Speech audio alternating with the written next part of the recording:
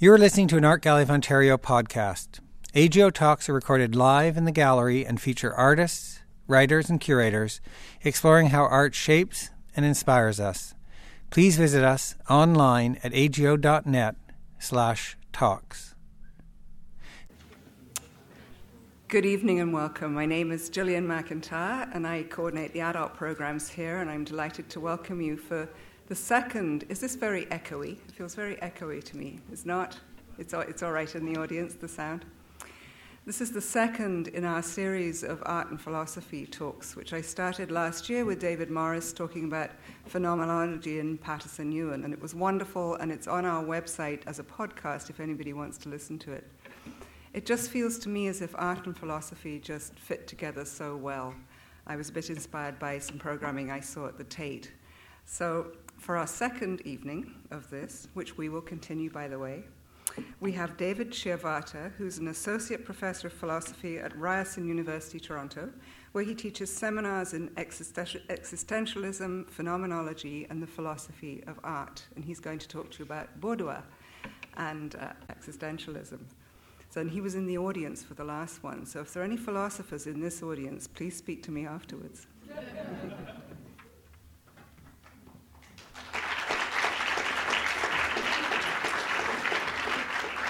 Thanks. And thank you to Gillian for inviting me and for organizing this. I also wanted to thank the AGO and the Thompson Collection in particular for the use of these images. And I also have some images from the National Gallery. So I think the Rights Bureau or whatever from the National Gallery. Before I get into the talk, I just wanted to give a little bit of background. Bourdieu's paintings are exciting and vibrant, and they sort of carry a very profound presence to them, and I think that's pretty easy to appreciate. But talking about them and understanding them, or I don't know, getting sort of building a vocabulary to help navigate your way through them, I think is more challenging. And so this paper or this talk is an effort to just provide some vocabulary, I guess, some ideas that I think these paintings help to that ideas will help to get inside the paintings a little more deeply. And in particular, is my work on existentialism and thinking about existentialist and phenomenological philosophies over the years.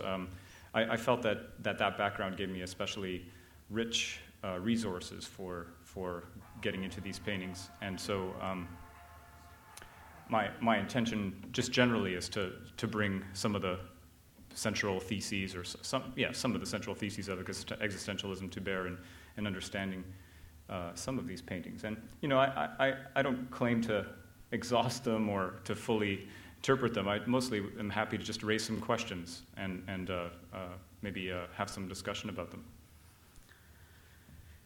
So I'll sort of go in between reading and chatting through. I did want to start by just saying that I think my main focus really is on Bourdieu's later paintings. And I've taken images primarily from the AGO collection here. There's a couple that, as I said, were coming from elsewhere, but from the National Gallery. But I did want to focus on things that are up on the walls here in the city, in the AGO in particular. And I think the AGO's collection is pretty emblematic of the different various movements or I don't know, forms that Bourdieu's painting took. And so these images in particular, these several that I'm showing right now, are all up, and those are going to be my focus. And I'm going to especially focus on the series sometimes known as the Black and White series, which look a bit like this. This one has some brown in it, obviously, but that's not necessarily the norm. This one is up currently, and it's a great painting, and I'll probably focus on that most of all in the end. And that one is also currently up in the Bourdieu room. If you're interested in any of the titles, I have them all with me. You can ask me about those. Maybe I'll just go back to this for the opening discussion. To see one of Bordeaux's late paintings is to enter into a sort of living turbulence. It is to find oneself, to find one's body, in the midst of a field of multiple diverging flows and vectors that never quite resolve themselves into a determinate individual or form. Whatever internal lineaments and boundary lines are demarcated in the folds of the paint are never settled once and for all, but appear to a large extent as the incidental transitory effects of a more subterranean movement that is still in the process of coming to terms with itself. This turbulence springs, above all, from the fact that these paintings are clearly events in the midst of happening. Far from being over and done with, they are happening right now before our eyes. To view them is to be thrown into an event, to experience the world in and through the movement and the striving that animates them. Of course, the event of applying paint is over and done with. The fluid paint has dried, hardened, and is now rigid as bone. Where once the paint's living viscosity and elasticity drew the artist's hand into the rhythm of its flow, a sort of rigor mortis has set in. The paint has stiffened into its final act, its final gesture, much as a corpse stiffens into whatever posture it assumed in the hours after death. And no doubt, we cannot engage Bordeaux's paintings without failing to experience something of the ghost of this living hand, and so something of this rigor mortis, this over and doneness of what was once a vital event of painting. Any painterly gesture that draws attention to its living flow as an event of painting, any gesture that attempts to capture the fleeting present of the moment of its coming to be, is bound in this way to become a sort of memorial to something forever past, to something to which we can no longer have access. And sometimes you feel that when you're looking at one of Jackson Pollock's drip paintings, that you have this sense that the event is over. You're just seeing the trace of something that happened independently of the painting, and that the painting is sort of a memorial to that. The paint as trace of the hand that applied it carries something of that event of its birth, something of its eventfulness, but the trace comes into existence only once the event is over, and so also has the effect of sealing that event in its tomb once and for all. But there is so little of that memorial quality in Bordeaux's paintings, it seems to me, so little of the fossil.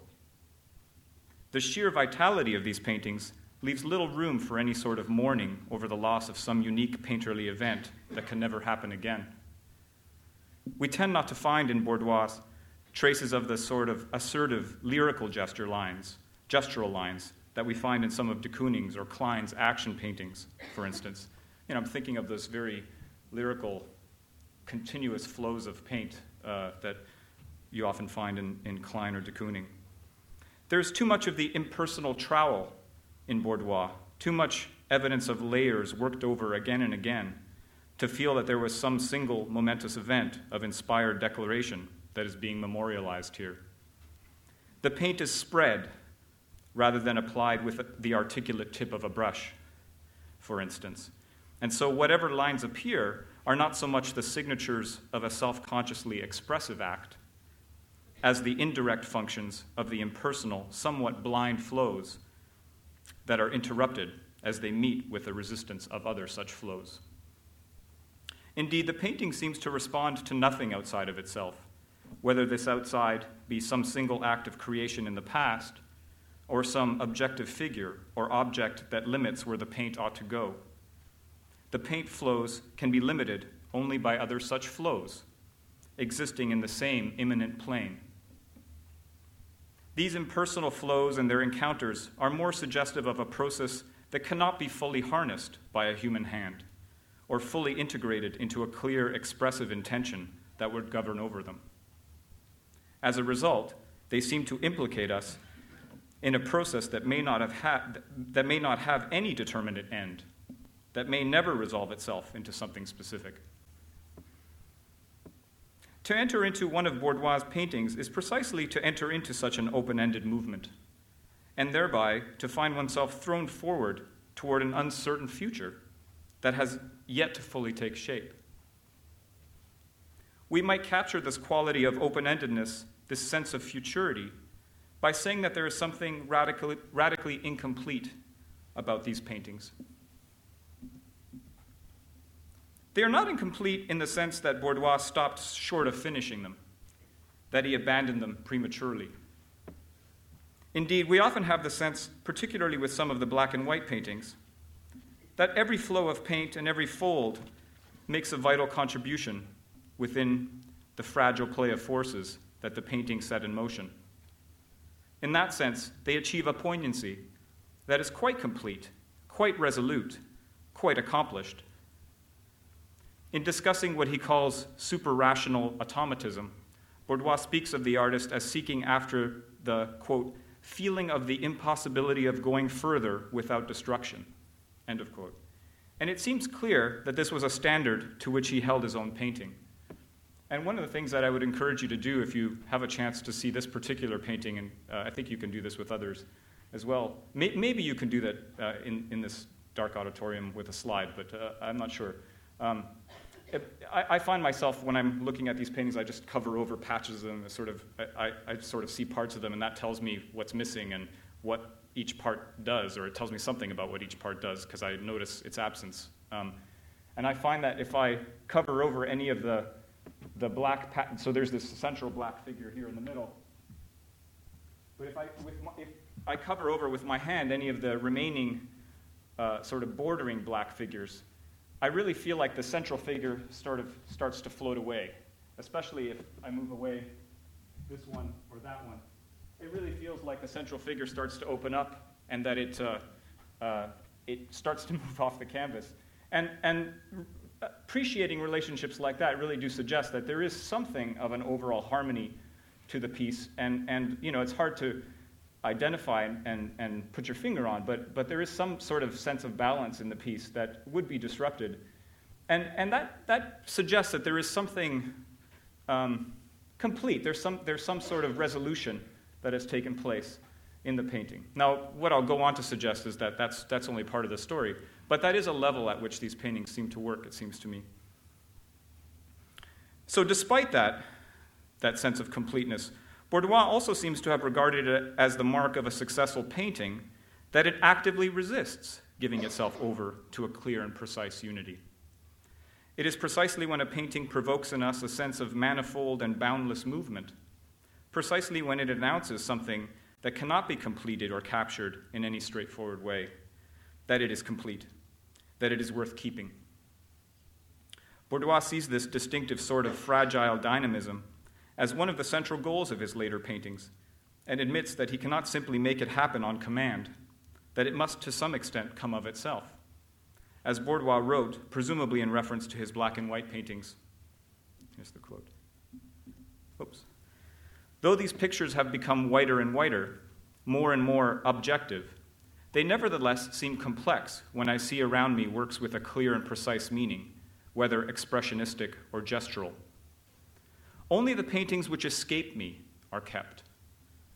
If by chance one should come with a clear and easy meaning, it quickly becomes unbearable.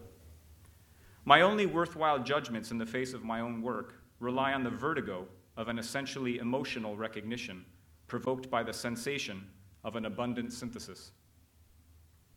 This vertigo, in the face of an abundant synthesis, is, I have been suggesting, comparable to the experience of being caught up in an event that is still underway, an event whose underlying forces and boundaries and inner articulations are not yet fully determined. It seems to be characteristic of the nature of events that one cannot get a total handle on them until they are over, until they have become things of the past that we can look back upon from afar. While one is in the midst of an event, however, it is hard to say exactly what is happening, hard to separate what is essential from what is accidental or marginal, hard to know what aspects are going to be the most salient in the end. I think it is this space of the event in the midst of happening, this vertiginous space of the yet to be determined, that Bordois' late paintings put us in touch with. It is above all this sense of being caught up in the eventfulness of movements that escape our conscious grasp that makes for a rich point of contact between Bourdieu's late work and 20th century existentialist philosophy. For existentialist thinkers such as Martin Heidegger, Jean-Paul Sartre, and Maurice Merleau-Ponty, the nature of human existence is such that it perpetually exceeds our own grasp, perpetually escapes us. Heidegger famously characterized human existence as an ecstatic event, in the sense that we are always already outside ourselves, always already find ourselves embroiled in the living thick of things, with the result that we can never get fully behind ourselves and our situations so as to consciously size them up before we make our next move. We find ourselves already implicated in things that have multiple directions and meanings of their own, and there is no pause button that would enable us to freeze the flow of time so as to enable us to examine our situation from all angles before we decide what to do. Moreover, we are always already acting in some way or other, already living out of decisions and meanings that we and others have already settled on, and so are never afforded a totally clean slate from which we can make a radically new start. Even stopping to reflect on things is a concrete way of responding, whose full significance may exceed our immediate intentions. I'm thinking of a case where, perhaps a lover asks you whether you love them, and you stop and think about it.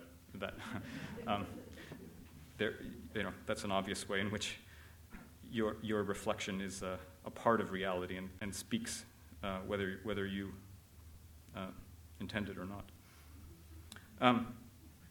In any case, it seems that in principle we would need infinite time and infinite knowledge to fully grasp our situations. Not only is such an infinite perspective never afforded to us, but the very appeal to such an absolute, wholly objective perspective, a perspective from the point of view of which everything is transparent and can be fully sorted out, a perspective that is not itself embroiled in any specific situation.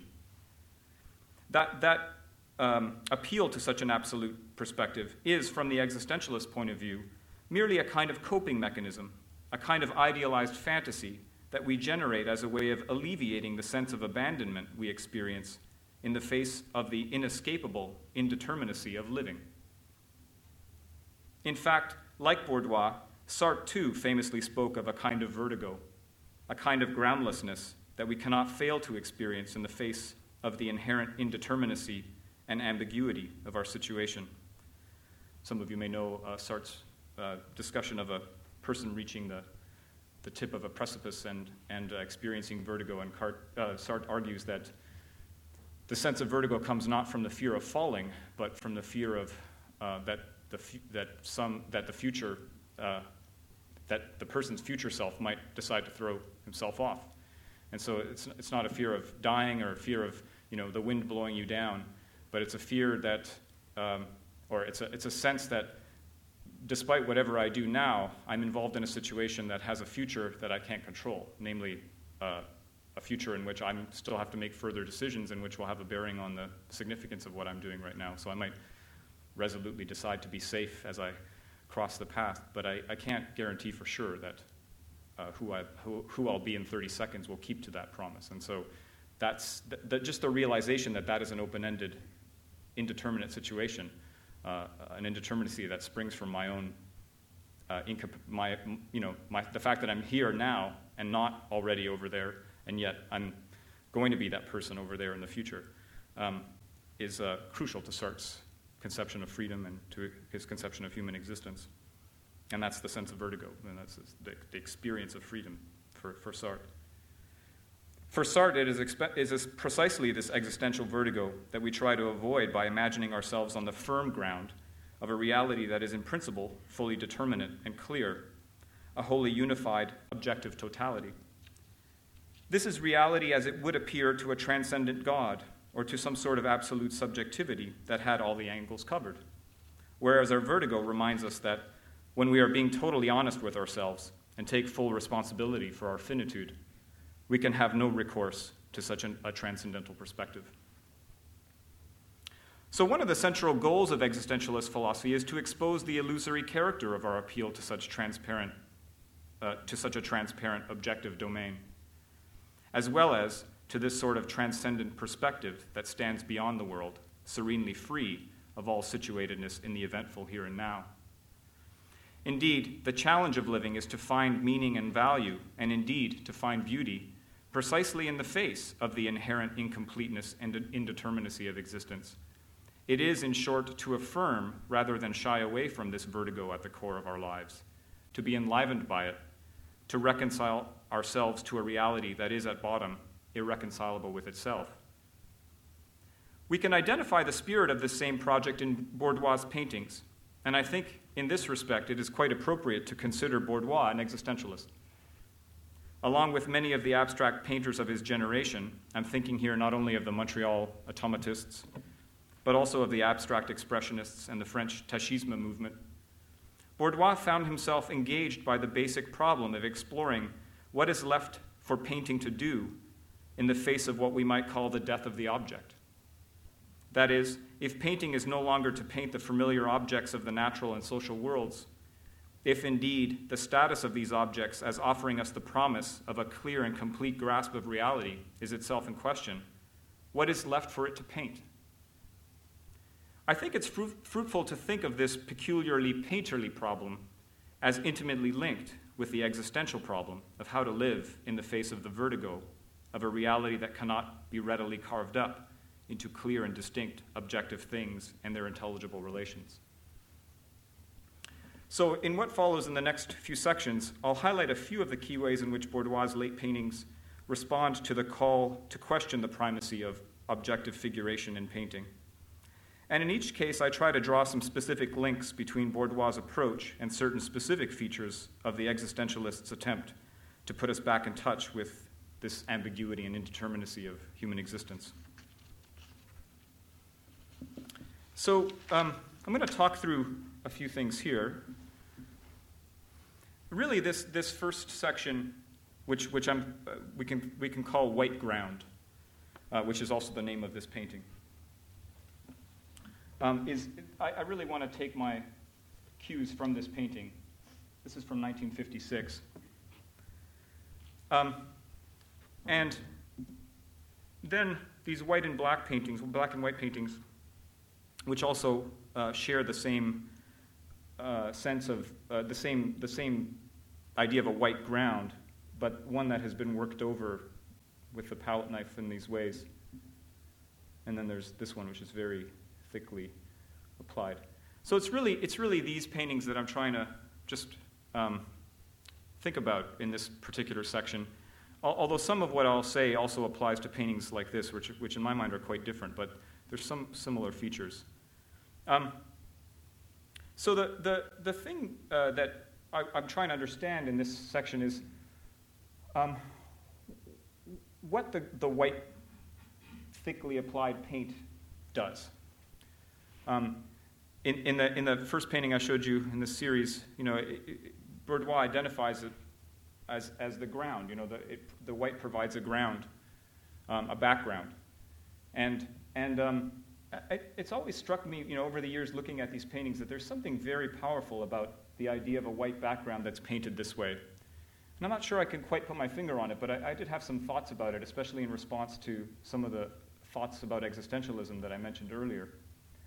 So a couple features just to notice off the bat is when you look at these paintings, you really get the sense that there's no canvas or that the canvas has disappeared. There's no sense of the presence of the texture of the canvas. There's no sense of the white of the canvas itself showing through. The whole surface of the painting is thickly applied paint. And so there's no sense of a starting point that is free from the human touch. So there's something of that in there. I guess that's the basic feature. I was going to get into figure background stuff, but I think I'll save that to later. Mostly, it's just that sense that everything has been worked over. That it seems to me quite impressive. It really feels like you're in the thick of things. This is a background. It's a starting. Imagine this is the background of a painting, that the foreground of which doesn't yet exist. It's the white ground. It's a starting point that has already been very shaped and very mediated by by human actions, by colors. And so you don't really get the sense of you're starting with a clean slate. You get the sense that you're starting very much in the middle of things. One thing about a clear white canvas is that there's a sense in which, because the surface is uniform, there's a sense in which you feel like you get it all at once. And you just look at it and you quickly purvey it and notice that it's all the same and there's nothing more to see. But here it feels like it takes time to work your way through the background. There's sort of footholds already prepared for you. If you still imagine yourself in the position of still having to paint on this white background, you get the sense that you have to respond to directions that are already at play, and you have to creatively take up things that are already working themselves out. And I think that's the situation that existentialism wants to stress that we're in. We never start from ground zero or from a clear slate. We're always in the position of being thrown into a situation where decisions have already been made, some by ourselves, some by others. And so our decisions are never wholly fresh starts, but we're always negotiating boundaries and limits that others and that our own past has set on us.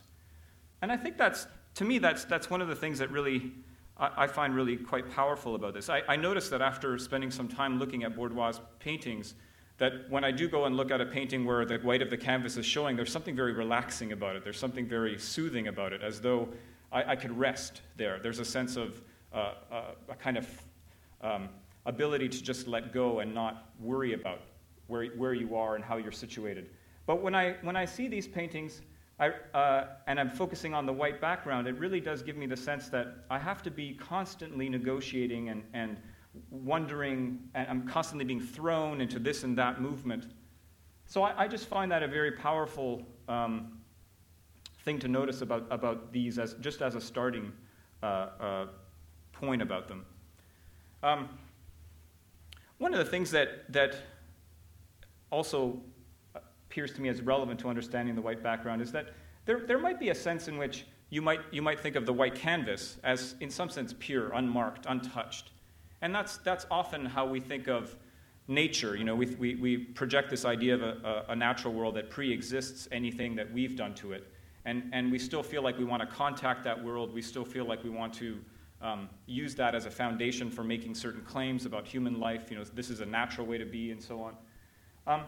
And it seems like existentialism really tries to get us to see that sense of a natural purity that somehow pre-exists our current cultural involvements and so on is a little bit like the myth I was talking about earlier of some sort of like untrammeled, purely untouched reality that we can somehow get access to. And in the existentialist view, on the contrary, reality is completely touched. It's completely worked over. And in a way, the only reality that ever makes sense to us is a reality that we engage with in the midst of our practical lives. Sartre has this interesting line. Some of you may know this from Being in Nothingness. This comes as in the context of a discussion of how humans shape the world that we exist in. And he says, "It is not man who destroys his cities through the agency of earthquakes or directly, or destroys... it is man. Let me say that over. It is man who destroys his cities through the agency of earthquakes or directly, who destroys his ships through the agency of cyclones or directly." So Sartre is here saying, earthquakes don't destroy cities in any sort of straightforward way. It's precisely because we invest ourselves in cities, we invest ourselves in building buildings and maintaining them, and that we keep open this space through our actions and our ongoing commitments, that there could be something to be destroyed. And so the earthquake's action, yes, it's not something that we planned or whatever, it's not our responsibility in that sense, but there would be nothing to destroy. There would be no such thing as a destruction, really, were it not for our investment in our commitments. So Sartre contrasts, this kind of sense of destruction to what the world might be like without us in it, and talks about how, from the point of view of such a world, the destruction of a city would be kind of like matter just reorganizing itself. The blocks are in this form in one instance, pre-cyclone or pre-hurricane, and then matter just changes and assumes a different form, but nothing really changed. All that was present prior to the storm is still present after the storm. And so a change didn't really take place. But obviously, if you've ever seen a destroyed building or a burnt-out building, we can't help experiencing it as something lost. There's a negation that has taken place. And the negation, it's real. It's a real part of the world, but it's also a part of the world that wouldn't be able to exist were it not for the commitments that we have in the practical life that we live, such that we imbue this building with a kind of integrity that can be destroyed. So we are the site, our lives are the site where events happen, where events like destruction happen, where something can turn around and change into something else. And I think that draws attention to the fact that our experiences, our lives are not these blank slates, using that phrase in different ways, but our experiences are not just these blank slates where things happen. We actively carry around concerns and practical commitments in relation to which alone things happen. And I think the white ground of these paintings speaks of that to some extent. I feel like there's a sense in which the sense of the worked-over quality of these grounds, there's a sense that what can happen is going to be happening in terms of various decisions and commitments that we ourselves have. It's not a matter of some sort of natural event or natural space. Nothing can happen in that space, sort of like in the city destruction example, where there's no perspective, there's no perspective for whom the thing matters. So I feel like insofar as the white canvas, the blank canvas, the unpainted canvas bespeaks a kind of a pure, pristine presence, these bespeak, the reality of what it's like to be human. So that's my fumbling little attempt to make it through that set of concerns, and I want to go from there to talk a little bit about a cluster of three different issues that come up as we think about abstract painting in general. So these issues I'm thinking of, on the one hand, is the gradual movement towards getting away from painting objects or distinct figures. With that, the movement away from any sense of objective space, a space that's appropriate to such objects. And eventually, I think, with Bourdois, there's also a desire to move away from something like the figure background structure altogether. And so I want to just show you a series of paintings. Oh, this is the Sartre quote. I forgot that I had it up there. Okay. So this is an early painting of Bourdois'. Very, very, sort of Cézanne-like still life. This is from got my papers all mixed up here. This is from 1941. I'm just going to go through a series of paintings that are all Bourdois and that show in a nice way just how sort of steps towards greater abstraction, I guess, basically is what the theme is here. And so this is women with jewelry from 1945. And here you're starting to see, the white, I assume it's some sort of jewelry, but the white contour of her outfit this kind of starts to take on a presence of its own here. You sort of get the sense that this is still a painting of a woman wearing a jewel, but the formal relationships are the sort of geometrical relationships are starting to assert themselves in a way that take away from the presence of the figure. And here in this one, we're moving much more obviously to a kind of something vaguely like almost like a cubist kind of abstraction. This is from 1942, so they're not all in order of time, but this is just called abstraction. But so now we're starting to get into figures that are unnatural, figures that you don't find in the world, and there's sort of an exploration of different spatial relationships and so on. And then with this, we're getting more deeply into abstraction. This is from 1951.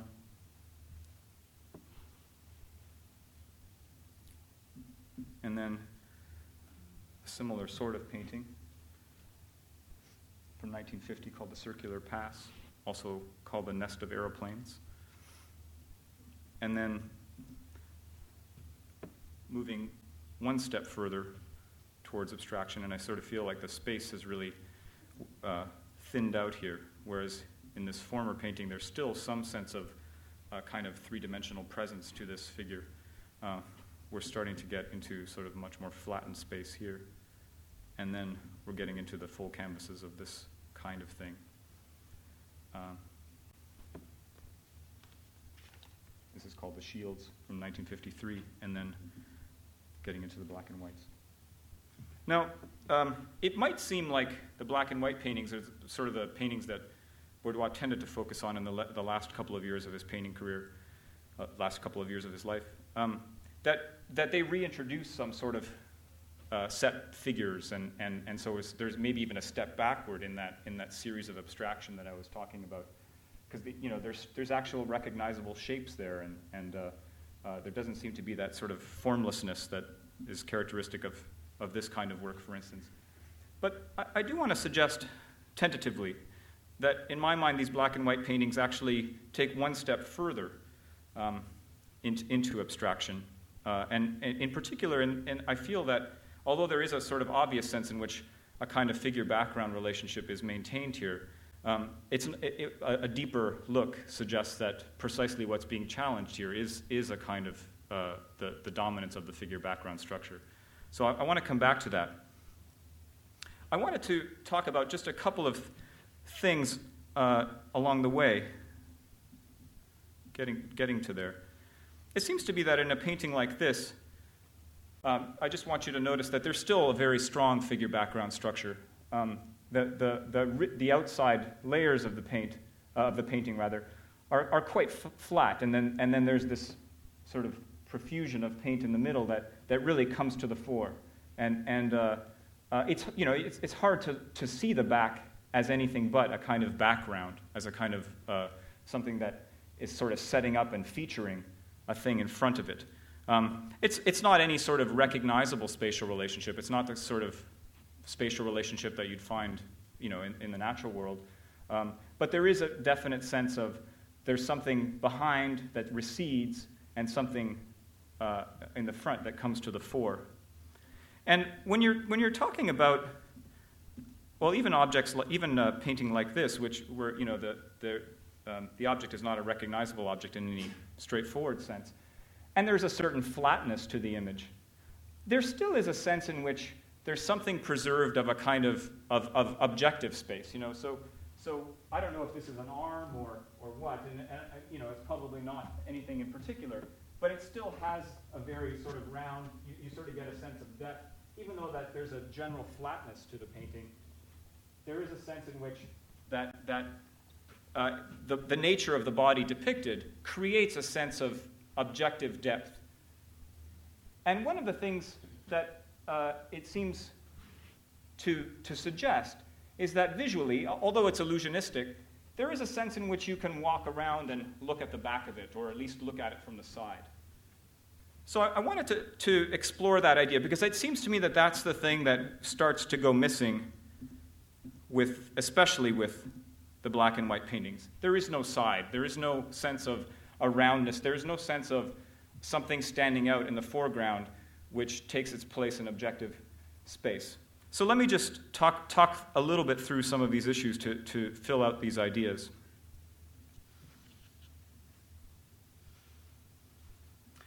Both Sartre and Merleau-Ponty placed a lot of weight on the figure and background structure, and noticed that all of our perceptions seem to operate with some basic figure background structure, especially visual perception. It's at least especially easy to see in visual perception. And I encourage you to just consider this about your own experience for the moment. If you're looking at me or looking at the the Bordeaux painting or whatever else you're looking at, your cell phone or something, whenever you focus on something, there is a sense in which everything recedes, and there's a sense in which a kind of stage is set up.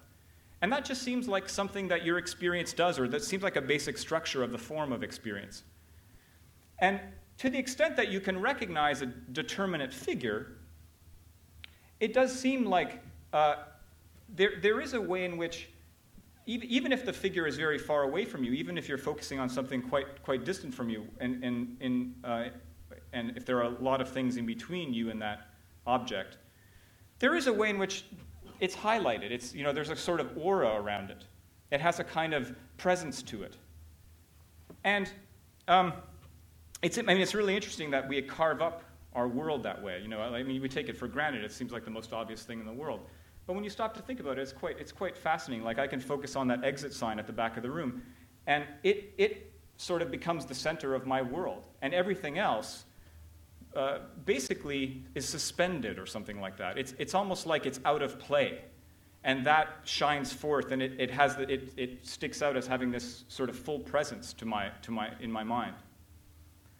Now, one of the features of this structure that both Merleau-Ponty and Sartre wanted to draw attention to is that achieving that sense of figure on a background is something that develops over time, and that in our like, we take it for granted and we act like things are just waiting for us to see them. But really, experience goes through various stages where sometimes you might be confused and not know what you're seeing, and then suddenly the figure appears. And both Merleau-Ponty and Sartre were interested in that process whereby the thing comes to appear eventually. And that because that's a real part of our experience. We don't like it. It's an unsettling part of our experience, perhaps. And it's hard to make sense of because things are fundamentally ambiguous and indeterminate in that space. But there is a sense in which that is a real part of what it is to be an experiencing person, is to know what it's like to experience that tension where a figure hasn't fully settled on a background. Now, so Merleau-Ponty, for instance, has some really nice examples to discuss how this process takes place. And one of his examples involves walking down a beach and seeing in the distance some trees, and then behind the trees there are these forms that initially he can't make sense of. They seem to blend with the trees, but they also seem to suggest that they might be part of something else, but he can't really make sense of it. And then as he gets closer, he gradually realizes that they're the masts of a ship, and it sort of crystallizes and the experience becomes clear. But in a way, Merleau-Ponty's interest is in that prior moment where before it became clear, and what are we seeing and what are we engaged in? And he considers it to be a kind of process where we're at some level alive to a tension. And we can't specify fully what that tension is. We can't say, oh, there's a mask that I'm not quite seeing yet, because that's precisely the thing that hasn't yet come into resolution. We just know that our visible sphere is announcing that there's something that needs to work itself out, and we experience that viscerally. So he says, for instance, as I approached, I did not perceive resemblances or proximities which finally came together to form a continuous picture of the upper part of the ship. I merely felt that the look of the object was on the point of altering, that something was imminent in this tension, as a storm is imminent in storm clouds. Suddenly, the sight before me was recast in a manner satisfying to my vague expectation. So he's drawing attention to that sense of there's a vague expectation. I can't even say what I'm expecting, but I know that something's unsettled, and I'm oriented towards clarifying it. In another example, and I'm sure you've done this before, if you hold your finger or a pen up close to your face and you're looking far away, you see double. Your finger appears, you see it as though there were two fingers. And somehow your eyes just know to how to fix that, right? They sense a tension. They sense that that's not the way things really are, or that's not the way there's some sort of resolution that needs to be made, and so your eyes just know how to focus such that they no longer look in the back, in the distance, and they focus back on your finger. And that gives you a sense that there's a sort of hovering image, and it's not quite clear that the two fingers that you see are, it's not like you take them to be two fingers out in the world. It's more the case that you're in this ambiguous space where you're not quite sure what to make of it. It feels strange. It feels like something is in need of resolution, and unconsciously, or through your own bodily mechanism, you know how to bring this to a resolution with your by focus. And one other example, just to focus on this figure background structure one more time, Sartre has a famous example of looking for his friend in the cafe. So he's late meeting his friend, and he gets to the cafe, and he's looking through the whole cafe. And he describes his experience quite eloquently. He says his experiences of looking for something in particular, of his particular friend. And so he looks at the various things in the cafe, the various people in the cafe, but there's a certain sense in which he's not seeing them, right? So he's in the business of looking for Pierre, his friend, and so he looks at the various faces, and they appear to him just so long as to say they're not Pierre, and then they sort of pass into the background, and he's on to the next face. It's not as though he has taken a sort of full stock of all the positive presences in the cafe. Rather, he's over and over again seeking Pierre and constantly seeing not Pierre. Like, he might not even notice the particular person that he's looking at. The only thing he notices about them is that they're not Pierre. And so there's a way in which you could see, but also not see, or see and leave out a lot, because the thing you're looking at is perceived as a background. You're looking for a figure, and the world that you take up presents you with the absence of that figure, and so your experience is of an absence, or your experience is of a tension. Again, there's something that is seeking towards a resolution around the particular figure, and it doesn't quite get there. The reason I'm dwelling on this is just to highlight the fact that experience does involve this experience of tension, this sense of indeterminacy and lack of resolve. And we tend to find some sort of comfort and satisfaction once we've resolved on the thing. Once the mast has appeared as a mast, everything's in order. And there's a certain sense that once I've seen it, I no longer have to look anymore. Right? There's a sense in which once I've identified the clear object, my experience is off the hook, and I just trust that it's there. It appears to me as a real thing that has a real presence to it. It's the kind of thing that if I wanted to look further at, I can continue to walk and see other sides of it, but I don't need to. And so there's this sense that once I've achieved that sense of resolution, the experience and the object part ways. The object is standing there as an independent thing outside of me, and my experience is over here, and we don't have to interact anymore because I've established that the object is out there, and I don't have anything to do with it anymore. And what Merleau-Ponty and Sartre, to some extent, are trying to remind us of by drawing attention to the ways in which our experience involves this active resolution to that state, is that achievement of that success of that object is an achievement, is something we have to do. It's not a given. It's not taken for granted. It's an ongoing accomplishment. And in a way, even though we don't notice it, our eyes are constantly adjusting and formulating the world. And so what appears to us as a world of easy, straight, clear things is not so clear when we take into account there are these processes running the show underneath. And I went on at length about that because I do feel that something of that project of trying to explore and remind us that there's this world of indeterminacy that's of tension that's underlying our experiences. We don't notice it always, but it really is constantly there, and the objective, clear things we see are the product of that. That there's something about abstract painting, and Bourdois painting in particular, that highlights that. And so I was suggesting that with some of these earlier paintings, like even this one, for instance, I think this is a fairly highly abstract painting. I don't think I'd have any controversy over that. But there's still a lot of form here and a lot of settledness, despite the turbulence that I was describing in my earlier comments. There's still a sense of a circle. There's still a sense of a resolution. And even once you get into the whites and blacks and their play and you sort of feel like you can't really get a full handle on it, you always are safe because you know that there's a background to catch you. You know that there's a kind of a sense where you can get a whole handle on it. It's contained and it's separate from you. You can just as much step back from it as go into it. Right?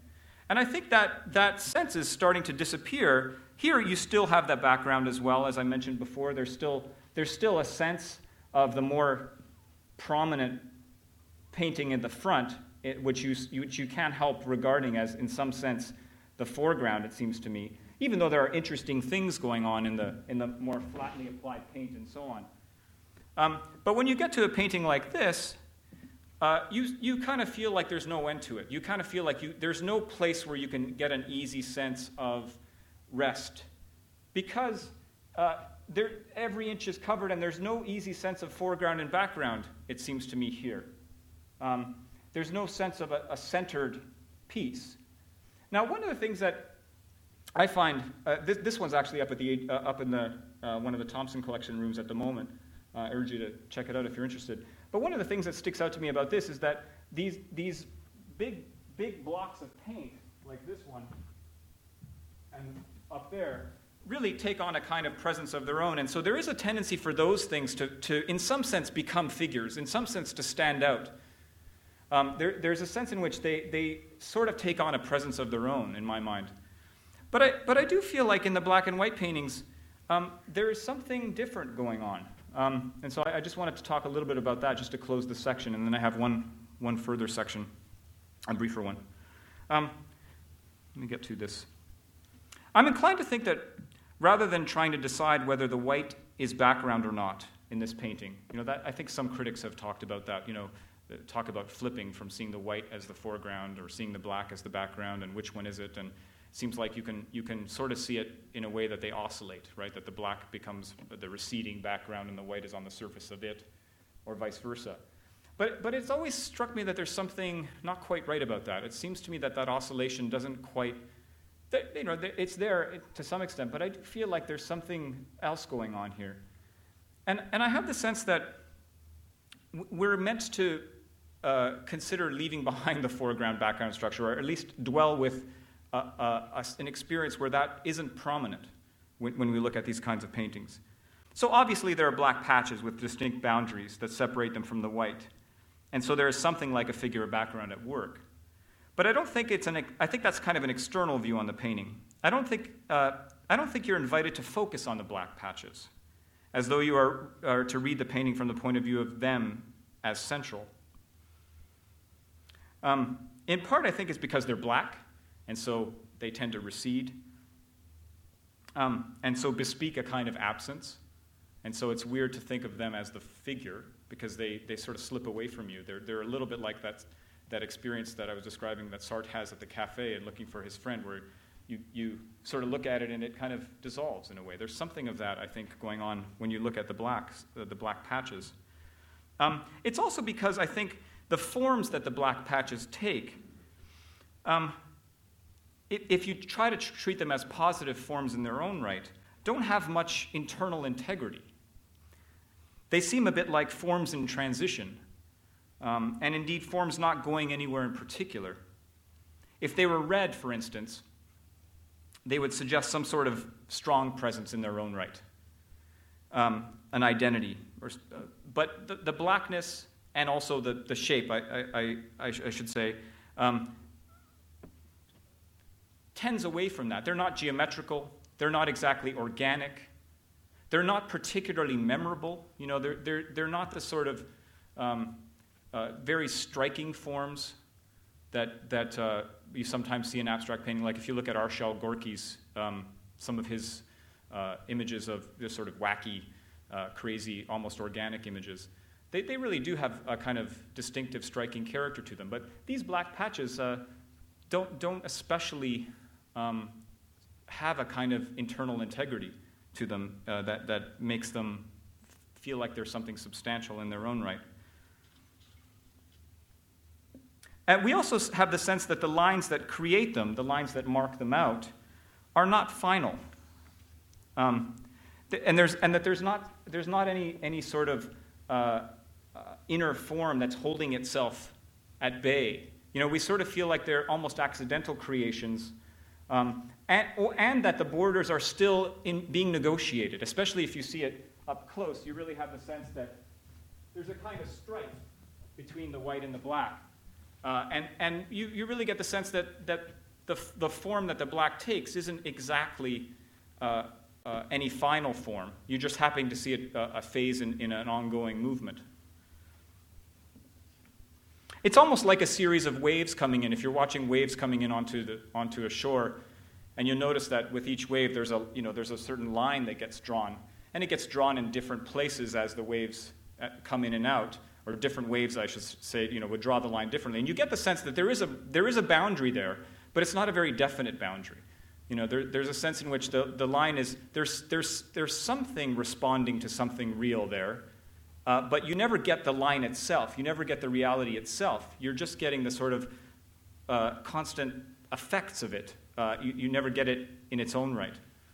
And I think there might be more to say about that, and perhaps this can come up during the discussion, but it does seem to me that for that reason, I should say one other thing, that this might not come up so clearly on the image, but the black forms, the black patches, are also made up of patches within, and so they kind of repeat the structure of the white background. And so you kind of get the sense that they too are not a uniform thing, that they too are kind of pasted together and have layers and are complex, and in that sense are very much akin to the white background. And so I tend to think of this not as, there's an obvious way in which you can't escape noticing the difference between the white and the black, but it does seem to me that they really do recede into a kind of movement, into a kind of tension. And I do feel like there's something about that tension that's akin to the sort of tension I was talking about earlier, about that experience before seeing the masks or before your eyes resolve on the distinct object. And just to finish off that discussion, I wanted to draw attention to Bordois' notion of a paranoid screen, which he adopts from the Surrealists. It's a surface which, when stared at lengthily, serves to fasten phantasms in a clear vision. And he cites this famous quote from Leonardo da Vinci that Leonardo tells his pupils, apparently. "You have at times contemplated spots on walls, ashes of a fireplace, clouds or streams. If you look attentively, you will discover in them admirable inventions which the genius of the painter can exploit to compose battles of animals and men, landscapes or monsters or other subjects which will bring you honor." And the interesting thing about that is when you get past seeing it as a brick and just resting in that figure, resting in that sense, okay, it's a brick and I can leave it, it's doing its thing, it's independent of me. When you get past that sense, it's almost as if a whole new world opens. And it seems like that's the basic idea of a paranoid screen. And I think that's akin to what I was trying to say about getting past the sense of those black patches as being a figure in their own right, or as being a space in their own right. That there's a certain way in which a world of dynamic flows starts to take over. And in contrast to that, I'm actually going to come back to this quote in a minute, but just the second part of this quote, Bordois says, "In front of a pebble, you see it as round or rough pebble, and you pay no more attention to it." And it seems like that's the kind of thing that he's trying to avoid. He's trying to embroil you in the painting rather than leave you something that you can detach yourself from. So just going on to my last section here, I want to focus on the paint, on the materiality of the paint a little bit. And so I'm just going to read through this last couple of thoughts and then open up the floor. When painting enters on the path of abstraction and begins to free itself of the imperative to be faithful to objects and to objective space, what is left for it to do? In particular, what role is paint itself, the material liquid substance, to play, if it need no longer efface its presence as paint for the sake of giving itself over to the presence of the object? Whenever one recognizes a face or a flower in a painting, it seems that in that moment one is not attentive to the paint as paint. The paint is there on the canvas, and of course there is a sense in which one sees it. But to the extent that one is seeing the face or the flower, it seems that one is not seeing the paint itself as a material presence on the canvas. Rather, this material presence is subsumed and effaced in its own right, for the sake of enabling something else to become present. Of course, when we attend to the painted face as a face, the sensible material out of which the image is made is not effaced completely. A painted face, even if painted in a hyper-realist manner, has a different visual presence than a photographed face, for instance, at least to the extent that we are somehow visually alive to the painstaking painterly hand. And the different expressive ways of painting faces that painters use in their portraits are not completely lost on us when we attend to the distinctive facial qualities rather than expressly to the drama of paint occurring underneath. However, it does seem that the drama of the paint itself is subsumed into or put in the service of the presence of the face overall. It seems to me that when you look at a Cézanne portrait, there is a moment in which the various patches of color, quite blocky and fragmented, perhaps at first sight, disappear into the unity of the facial presence. And even in cases like de Kooning's highly abstract women paintings, where the flows of paint regularly assert themselves at the expense of maintaining any clear boundary between the woman depicted and her surroundings, for instance, there is still a tension at play between the presence of the woman and the presence of the paint in its own right. The presence and space of the body, with its actual and potential movements, is quite different from the aggressive gestures of paint application and the distinctive sort of space they generate. But what if the object painted, the figurative form with its thingly way of taking up space, is eliminated altogether? What is left to paint? In the color field paintings of Rothko, it seems that what is painted is color itself in some sense. And though there is an intimate relationship between the color and the materiality of the paint, there is an important sense in which, when we linger with a Rothko painting, we tend to leave behind the color's presence as paint and enter into the color itself, as though we somehow came to coincide with the hazy red field as such. And so here, too, the paint as paint is effaced for other effects. Against the traditional presumption that the actual paint on the canvas and the act of painting itself were to efface their distinctive presence for the sake of enabling determinate objects to make themselves present, Bordois came to treat the materiality of the paint itself as having the power to put us in touch with a more rudimentary, subterranean reality than could be accessed in traditional pictorial or objective terms. Bordois came to think that any pictorial reference to familiar objects can only serve to conceal what he took to be the genuine reality of the painting, which he called a plastic reality. As he wrote in Global Refusal,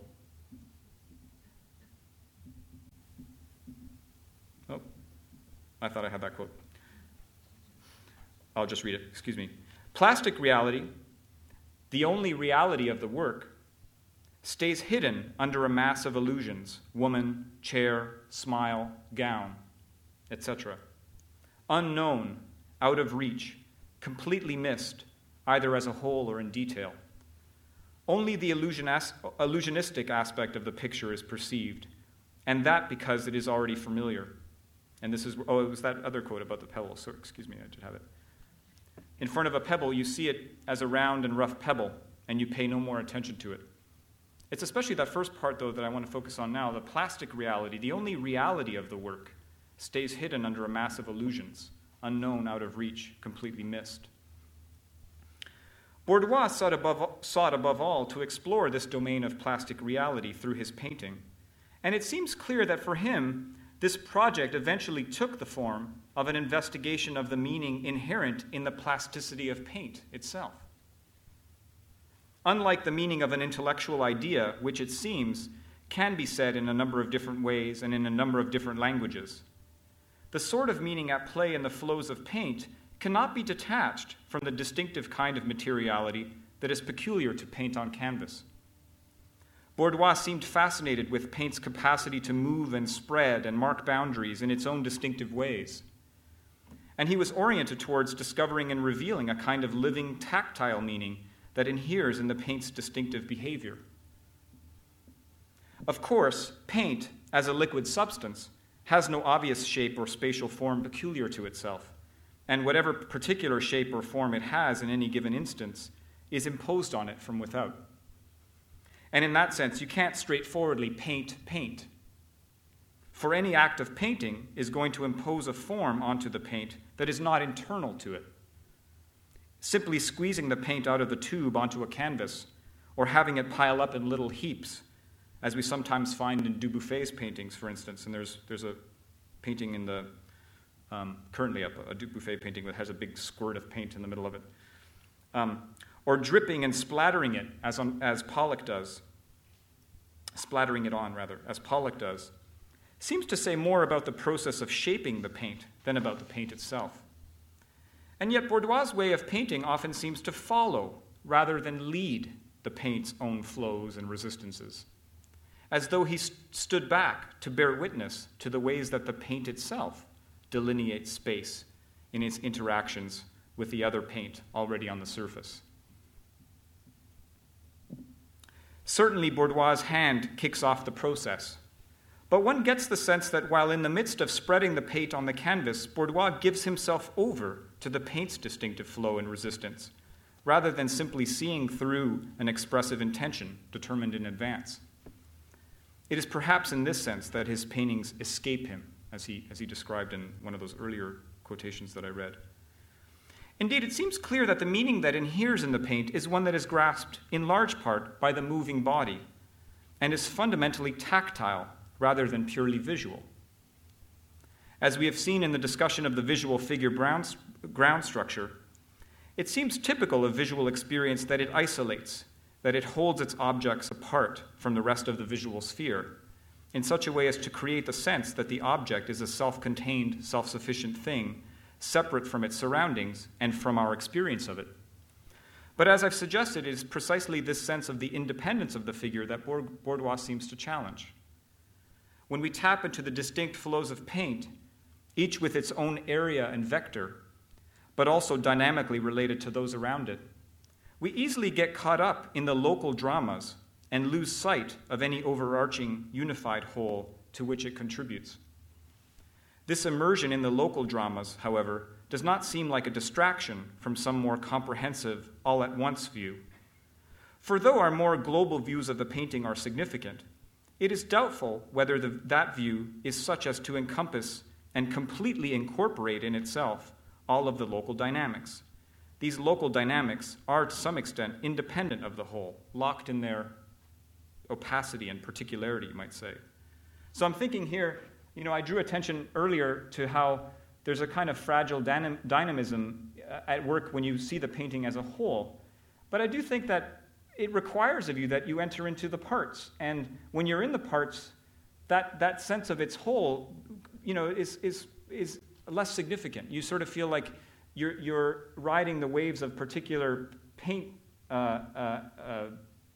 spreads. I don't know what else to call them. And it feels like that's what the paint beckons you to do. It doesn't feel like you're distracted from something more global when you're accessing the painting at that more minute level.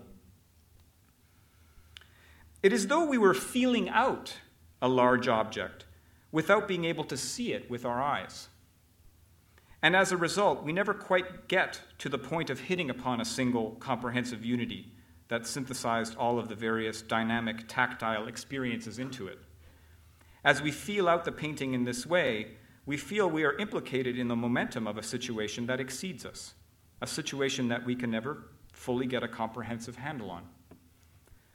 It is as though we enter into the wave of paint bodily and follow it somewhat blindly as it spreads itself with no apparent design until it meets with an opposing flow. I think it's not so much the act of painting itself that we are tapping into, but rather a kind of motor significance lodged within the materiality of the paint. We witness the birth of lines and ridges as events whose deeper origins are concealed from us. And just as a closing note, I wanted to just consider this last quotation from Merleau-Ponty. Like the natural thing, the painting has to be seen and not defined. Nevertheless, it cannot lay claim to the same substantiality as the natural thing. We feel that it is put together by design, that in it significance precedes existence and clothes itself in only the minimum of matter necessary for its communication. Once a painting is torn up, we have in our hands nothing but pieces of daubed canvas. But if we break up a stone and then further break up the fragments, the pieces remaining are still pieces of stone. The real lends itself to unending exploration. It is inexhaustible. And we have this same sentiment expressed by Bourdois. Let me just get this picture back here. Bourdois' quote is, "The object in itself is ungraspable, inexhaustible." So that same sort of idea. But I wanted to suggest that, in that quote, Merleau-Ponty is contrasting painting with reality and suggesting that with painting, there's something of the substantial presence of reality, but it's not quite the same, in part because you sort of feel like there's something inexhaustible about things, about natural things, that when you break them open, there's just more thing to see, and if you break those parts open, there's just more thing to see, and you never quite get to the bottom of it. Whereas when you imagine tearing apart a painting, you sort of feel like you're just left with shreds that don't have any significance.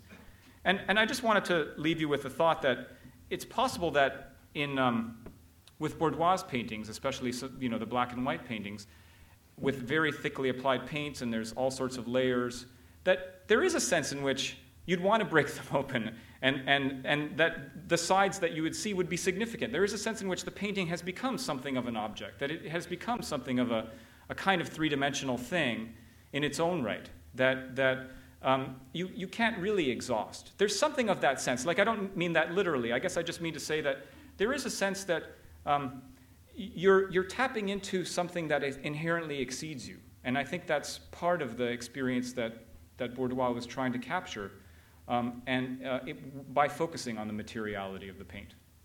So thank you very much.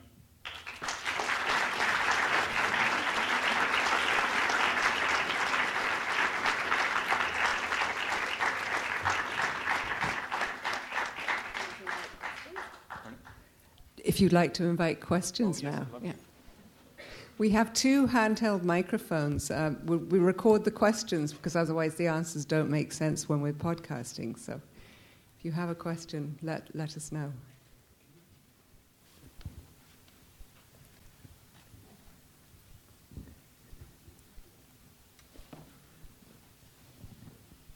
Thank you so much.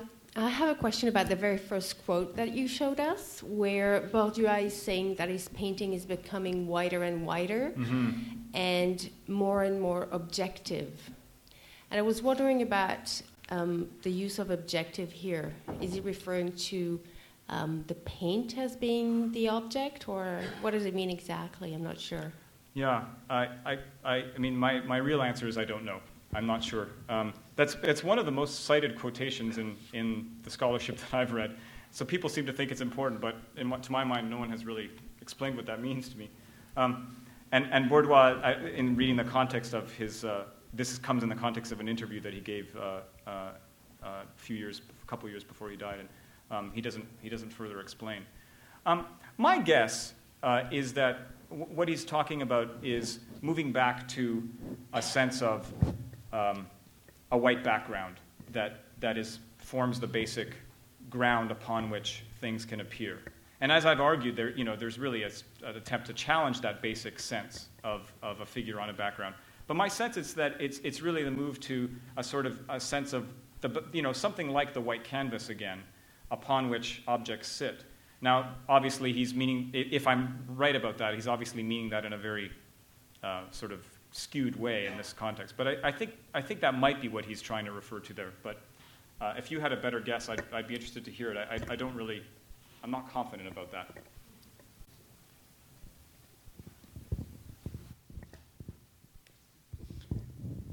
Not to take issue with Merleau-Ponty, but if you take a rock and break it up and you get little rocks, I get that. But if you take a painting and break it up, you get little paintings. And if it's an objective work, if it's a scene of a flower or people in a park, then I agree with him. But if it's an abstract piece, I mean, if you take any chunk of an abstract painting, it is in itself an abstract painting. So I don't know that I agree with Merleau-Ponty on that, because in the same vein that a rock becomes but tinier rocks, the painting, a larger painting, broken up into pieces, is just in itself similar actions. Yeah, I suppose there's something right about that, and he probably didn't have abstract painting in mind in particular in that quote. But I do think that I guess I was trying to make the case that what you're saying is more true of something like Bordois than it is of some other abstract painters, paintings, where there is something like an overall form that it takes, or an overall gestural, a lyrical gesture that seems central. And if you tore that up, yes, you'd have bits of paint on a piece of paper, but you wouldn't have that gesture would be lost, or that form would be lost. And I think that's literally true with the Bordois, although I was trying to suggest that if you took, maybe big fragments off, you'd still have a rich text, because there is this local significance to each part, and a local significance that isn't simply merged into a more global significance that you'd be destroying by ripping it. So I suppose you're right in a general sense, but I do think there's an important difference between the fragment of paint on a canvas that is substantially different than the role that it played in the whole, because it was functioning as part of a gesture that's no longer visible. I think that's still lost, and that's still erased. Because part of the way that the meaning functions in that case is much more related to the gesture, to the movement, to the form that appears, rather than to the materiality itself. And so the greater the painting focuses on the materiality, the more what you said is the case I'm suggesting. I wanted to agree with something that you said, and then but ask if we could push it a little bit further. This notion of vertigo, I think, is very interesting, and it seems very true of these kinds of paintings, that when we take away the obvious figural quality, we don't know what we're seeing. And so that makes our experience of seeing sometimes troubling. Like, it can be frustrating to look at a painting and you think, what is this? Or, it's very easy to see a recognizable picture of a cow in a field or something, you know what it is. But the thing that I'm thinking that is kind of interesting here is that there certainly are abstract paintings that might provoke in me a kind of feeling of anxiety or something like that. And that I would associate very closely with the notion of vertigo. I can imagine maybe certain Richter paintings do that, various other ones do. But the thing that's interesting here is that these white and black paintings to me seem very friendly. And I was noticing this last remark here, the emotional recognition provoked by the sensation of an abundant synthesis. Now, I don't know what he means by that, but that notion of abundance actually did resonate for me with what I saw as we looked at that one painting for quite a while, and it just seems so full and so. It didn't strike me as particularly threatening. So I just wonder if you have any thought about that.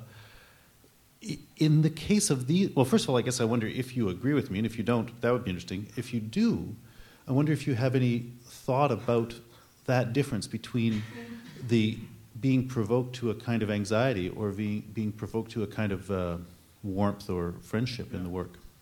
I think I do share your sense that there's nothing ominous, or that's not.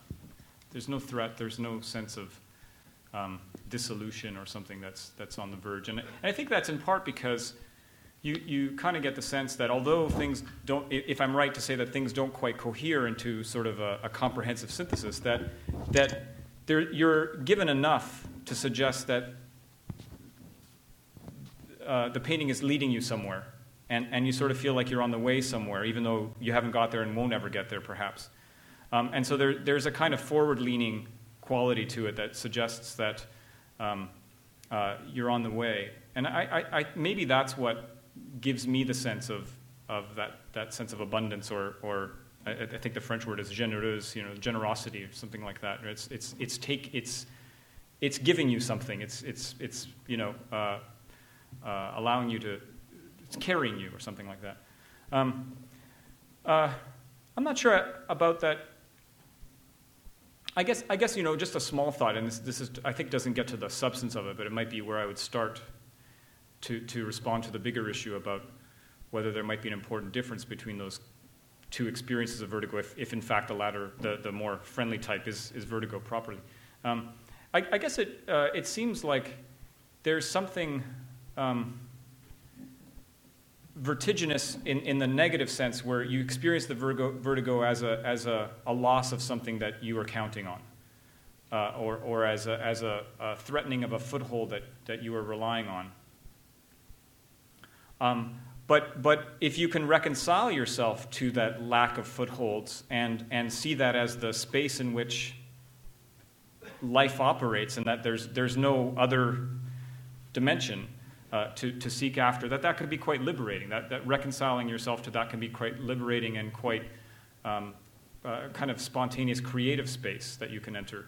And so I tended to think that's the kind of vertigo that of abundance, that Bourdois might be talking about. But that's just a small thought. I'm not sure about that. I should think about that further.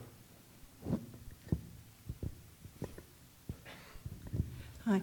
I'm not sure of the time periods exactly, but Kazimir Malevich, father of non-objective art, one of the grandfathers, I guess, would he have been prior to this? Because, like, the way I read that is, though these pictures have become whiter and whiter and more objective, in referring to non-objective art, truly non-objective art, is it not that because they're becoming whiter and whiter, those white parts of the painting almost become as objects?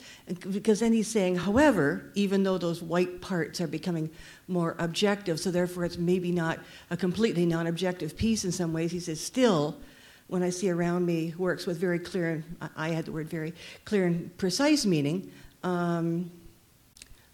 Anyway, that's the way I would read it. I wondered what you thought about that. Would those terms, at the time that Paul-Émile Bourdois was writing that, would that term non-objective have been a familiar one that he would have used? I mean, it would have been part of a general vocabulary that was available, but it strikes me that he is using the word objective there in a very peculiar sense. Like, I think he's not meaning to reference that background tradition that I think you're putting your finger on. Like, I think he's saying in a fairly offhanded way, there's something sort of more black and white about my paintings. Like there's something more clear and precise, it seems, about my paintings. And if you look at, for instance, some of Klein's paintings, which were made around the same time, these black gestures on white background, there's something sort of poignant and clear about them. And the gestures are very expressive and very solid in a way. And I suspect that when he's talking about, I see around me works with a clear and precise meaning, whether expressionistic or gestural, I take it that he's thinking of works like that. There's these very clear graphic images. And I think he's trying to say that nevertheless his works seem more complex, even though his works share something in common, the black and white works in particular share something in common with those, that there's something more complex going on in his. That's my read on it. I was really struck by your discussion of the movement from a background where you could sort of escape and have circumscribe the object that you're looking at to paintings that don't have that kind of escape, where you have to be constantly engaged. And I was thinking, you had talked a lot about that in sort of perceptual terms, and our ability to identify something. Oh, that's a boat. Now I don't have to pay any more attention to it because I've solved it. I know what it is. And sort of being able to leave it. And I was thinking, going back to the beginning of your talk about how it's not just in the perceptual field that kind of thing happens, but just in life and your your struggle to live. So you're involved in a relationship and you want to know what is this thing that I'm involved in? And there's a way in which if you can say, what is this thing? Oh, we're meant to get married, we're married, and name it, there is a kind of relief that comes from that, and potentially a withdrawal, like, oh, now I know what this is. Right. We're married. That's the end of my struggle to figure out, to sort of work on it. And so, so just thinking about that, I was thinking... getting married is the beginning of divorce. Is what right, yeah. I was thinking how difficult it is if you don't allow that circumscription, how you feel like this is constantly has to be in question for you and something that you're working at, right? And I guess this is going back to the talk about anxiety. I mean, just to stick with the idea of relationships for a bit, I was thinking, well, like, I want to be in relationships where I keep working at things, but I don't want to be in a relationship where it just feels relentless, like I never have any resting place or any standing ground, right? And so I wondered whether, to go back to this idea of sort of the happy, friendly character of these, whether there might be a new kind, a new sense of resting place. Not a resting place that involves circumscription and saying, I know what this is, now I can detach from it, but some other sense of, I mean, to use your word, a foothold or a place where you feel like you can have ground to stand on and you're not just swimming around. Because I actually do feel like my first experience, at least, I haven't spent a lot of time with Bourdois, but my first experience is I don't know where to start, I don't know where to end. There is kind of a swimming relentlessness. But on the other hand, this comment about it being kind of friendly, that makes sense to me too. And so I just wondered whether there might be a sense of resting, a new sense of resting place there. I've been suspecting that, and one of the things I've made some contrasts between these paintings and some Pollock paintings and some Dubuffet paintings, and I think one of the things that you sometimes see in the drip paintings in Pollock and Dubuffet has a series called texturology paintings that are similar in the sense that there's just a drip, paint drips that sort of cover the whole surface of the painting, and there's no sense, there's no footholds in those paintings, or there's no stopping points, and you also get the sense that the images depicted just keep going beyond the canvas. You're just seeing a small fragment of it, and there's no way in which you feel contained by it or involved in any determinate situation, right? It sort of feels like you're in touch with something that doesn't present any stopping points or holding spaces. And I think that although I've been suggesting that covering the whole surface with paint and that these forms kind of don't cohere into any recognizable synthesis, despite those claims, I do feel like there's some sort of overall integrity that doesn't send you off the canvas, for instance, in that way, that doesn't lead to the sense of infinite deferral. I'm never going to quite get resolved. It's always going to be. So there's indeterminacy, but there's a kind of determinacy, enough determinacy to sort of allow you to be there and reside there and inhabit it, I think. So I suspect that there's something like that in life too. Like I guess I was stressing the indeterminacy of things, and I should have had a next section that stressed how that indeterminacy is always contextualized by certain kinds of determinacy in a way, because there's a way in which we also do experience sort of some resolutions here, and the resolutions bring us to the next space and to the next space. And without that, I think we would just be kind of swimming and lost and anxious in the way you were talking about, and that John was talking about, John Russin, in the earlier question. I think we have time for one last quick question from over there. Hello, Dr. Cevada. Hi there. This is a bit of a two-part question. It touches upon the answer that you just gave, dealing with indeterminacy. I wonder, though, and also the quote that we were addressing earlier regarding objectivity. I wonder whether by objectivity he means, if perhaps we could take this from a slightly more existential standpoint, an appreciation of the immense subjectivity of everything, or perhaps even intersubjectivity. And I wonder whether by, as Debussy said, simplicity being the final achievement, whether the more sparse and simplistic something is, the closer it comes to being, almost a tabula rasa for any kind of engagement on any level. And I guess this leads me to the question, which is, when we look at a Bordeaux painting, as opposed to, for example, hyperrealism, or just an example I saw earlier tonight at the AGO, a Rouban's painting depicting the slaughter of babies. It's very specific in the aesthetic response that it elicits, and I wonder whether part of the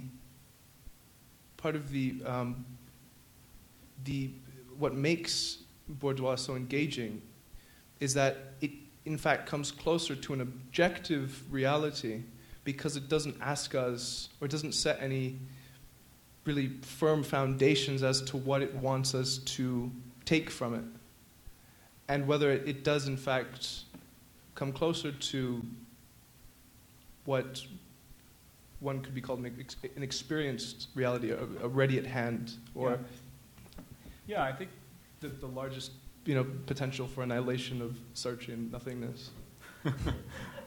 I'm not sure what to make about that last little slip in there, but I think the spirit of what you're saying, I think is very much along the lines of what I've been suggesting, that I portrayed existentialism as interested in criticizing and taking issue with certain basic assumptions that we make, and that maybe we have to make, about the nature of reality being this kind of objective sphere, fully transparent to us and so on, or transparent in principle at least, and fully worked out. And that existentialism treats that as reveals that as a kind of coping mechanism or something like that. And that the real truth is that things aren't so clear, and things are much messier, and we're embroiled in much more incoherent kinds of situations and so on. And so there is a certain sense in which revealing that and coming to terms with that is being closer to reality, is being more honest, more genuine. And I think you're using the word objective in that sense, at least to capture that the real thing that exists is that subjective, or the thing that's mixed with our subjective perspectives, the thing that we can't fully extricate our perspectives from. That's what exists. There's not something outside of us, independent of us. So I think if his painting does what I'm suggesting, that it does put us in touch with that, I think it is objective in that sense. I suspect that's not what he means by the word in that quote, but I do think, if I've got your question right, that is true to what he intends in the larger scheme of things. I think at that point, David, I'm going to thank you so much for a thoughtful presentation. And it just makes me realize, when you look at people in the galleries looking at Bordeaux, they will do an entire gallery in a minute. And, just how rewarding it is when you spend time. And we in the education department, our job is to sort of try and connect people in art and try and help people get meaning from these objects. And, what can we do in the galleries to get people to spend 3 minutes even, or 10 minutes, and actually come and just look at one piece of art and spend time. So thank you very much indeed, David. And thank you also for your good questions, because, that's wonderful to hear the discussion going.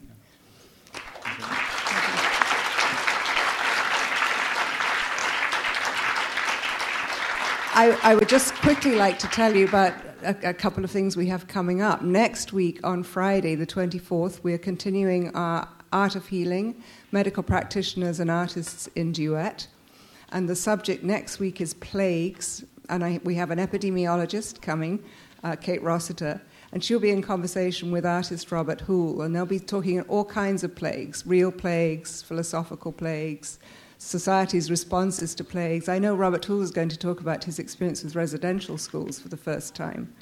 The week after that, we have a ship model curator, Simon Stevens, coming from England, and he's going to be talking about the Tintin film that's just out. We have 3 models in our ship model collection that film actually drew on, that the artist drew on. And a week after that, on March 7th, we have Christopher Dewdney, who's going to give some very personal stories. He's an author, many of you may know, very personal stories about Jack Chambers. So please come to some of those as well. Thank you. Thank you for listening to this Art Gallery of Ontario podcast.